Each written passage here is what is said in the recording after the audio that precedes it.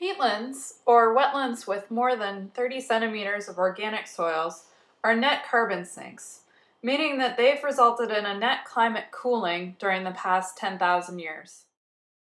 Permafrost aggradation and also permafrost thaw change the net climate forcing of peatlands. The problem is that it's difficult to detect both permafrost aggradation and degradation when they've happened in the past. In my research, I use plant macrofossils, or fossilized plant pieces preserved in the peat, to identify instances of permafrost aggradation. Samples for macrofossil analysis are obtained by drilling cores into frozen peat. The ultimate goal of my research is to identify additional ways to characterize permafrost and assess the net climate impact of peatlands.